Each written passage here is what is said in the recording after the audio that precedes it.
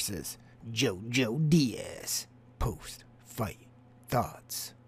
Dun, dun, dun! Hey guys, Fight Junkie here. As usual, before we jump into this next episode, I want to remind you guys you can hit me up on Twitter at FightJunkieCom. Follow me on Parler at FightJunkie.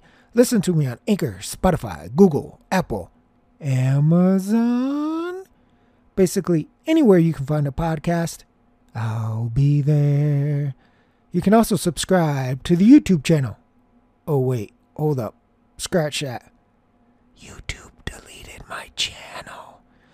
Let me think. Okay, I got it. You can also subscribe to the Rumble channel.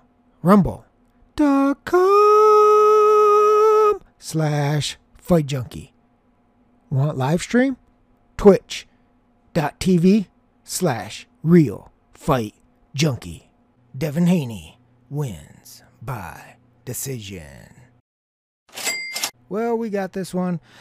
I actually don't think the fight was very exciting, but going into it, I didn't think it was going to be very exciting. That doesn't mean that they're not two high-level, top-tier guys. It's just stylistically, when you looked at this, like we said in the pre-fight podcast, and again, you can check, double check, triple check, everything that I'm telling you. Diaz has slow feet. He has faster hands than he does feet, and that slow feet, it didn't allow him to close the distance very well on Haney. So when Haney wanted to box, he was able to box. Haney also has fast hands, so he just threw combinations and basically outworked Diaz. Now, that doesn't mean that Diaz didn't have his moments. He did land some big punches. And like George Kambosos said, who was sitting ringside, he saw holes. I saw holes as well in Haney. It's just Diaz isn't that big of a puncher. And you could see, even though he was putting pressure on, he wasn't landing a lot of shots. He would land good, significant power shots here and there. But for the most part, during the round, Haney controlled the round. So even though some people thought it was a little more competitive and maybe a little bit closer on the scorecards, personally, I didn't. I think the scorecards are okay. I think the 16-12, I think it was, is a little bit too close, personally. 17-11 sounds right about the correct scorecard in my opinion. I don't think Diaz came close to winning the fight. He simply didn't throw enough punches. He landed some good shots on Haney. Haney looked a little shaken here and there, and that's going to be an issue going forward because Haney is not a big puncher.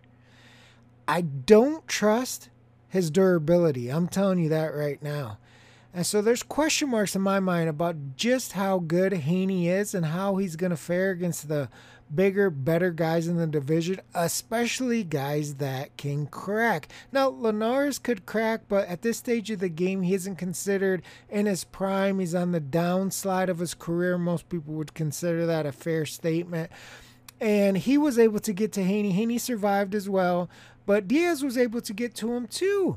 This is a couple fights in a row where you're seeing maybe a little bit of cracks in the defense where you can touch Haney.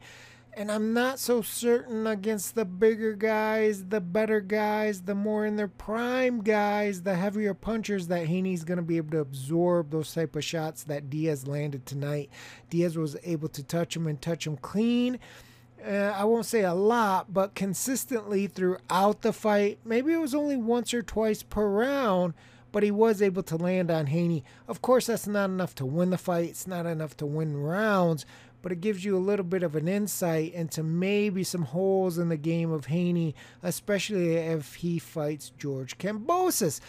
Speaking of that fight, that's probably the next fight for both of them. It looks like it may be heading to Australia.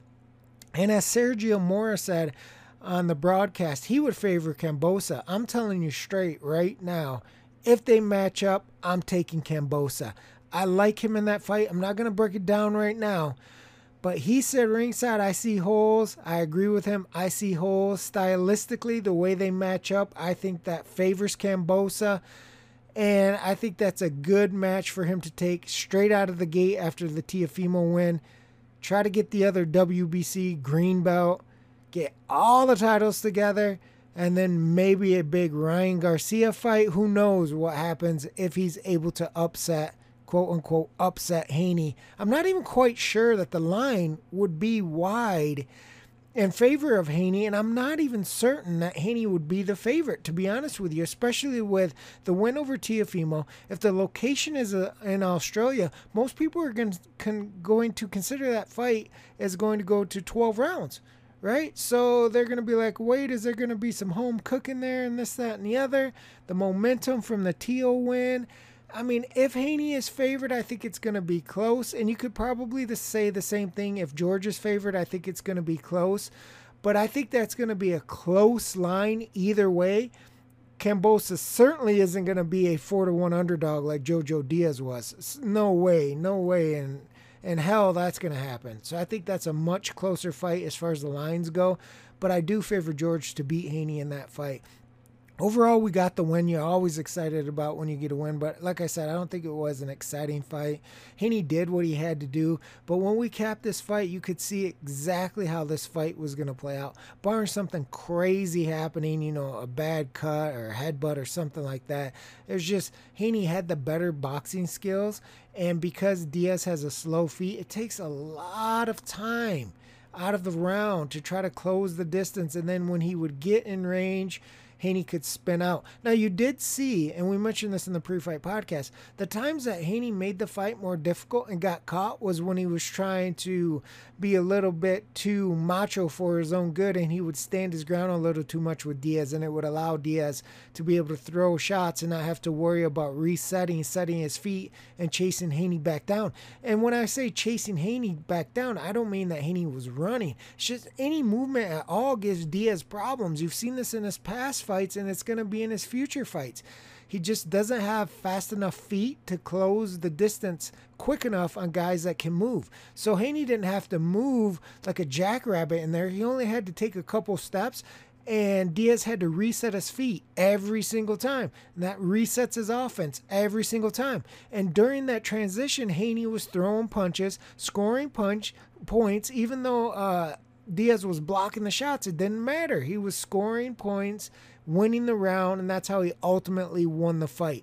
So Haney only made the fight difficult for himself at times because he wanted to prove a point or wanted to show that he could trade with Diaz or wanted to go and get some of his own off of Diaz. But there was really no point in it. He could have made the fight far easier by doing what he did for most of the fight, which was just basically use his combination punchings, move around Diaz, make Diaz reset, and do it over and over again for 12 rounds.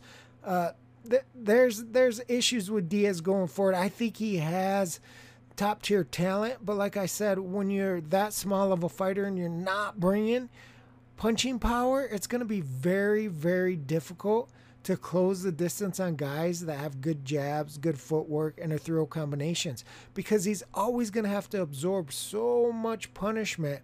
And when I say punishment, punches coming forward, even if they're not hard punches, like Haney wasn't really hitting them all the time with powerful shots. He was blocking the punches for the most part. But the fact of the matter is he just had to walk through that before he could even get his own offense off. And that causes him to lose rounds. Now, you could say the same with a guy like Tank, who's a smaller guy. But Tank brings the power. And we're going to see Tank tomorrow. Tank brings the power, and that's the difference. Like, he can walk through some of the stuff, but he's got the equalizer. So when he gets in close, that equalizer changes the game. And he can win rounds because of that power, even if he hasn't dropped his opponent.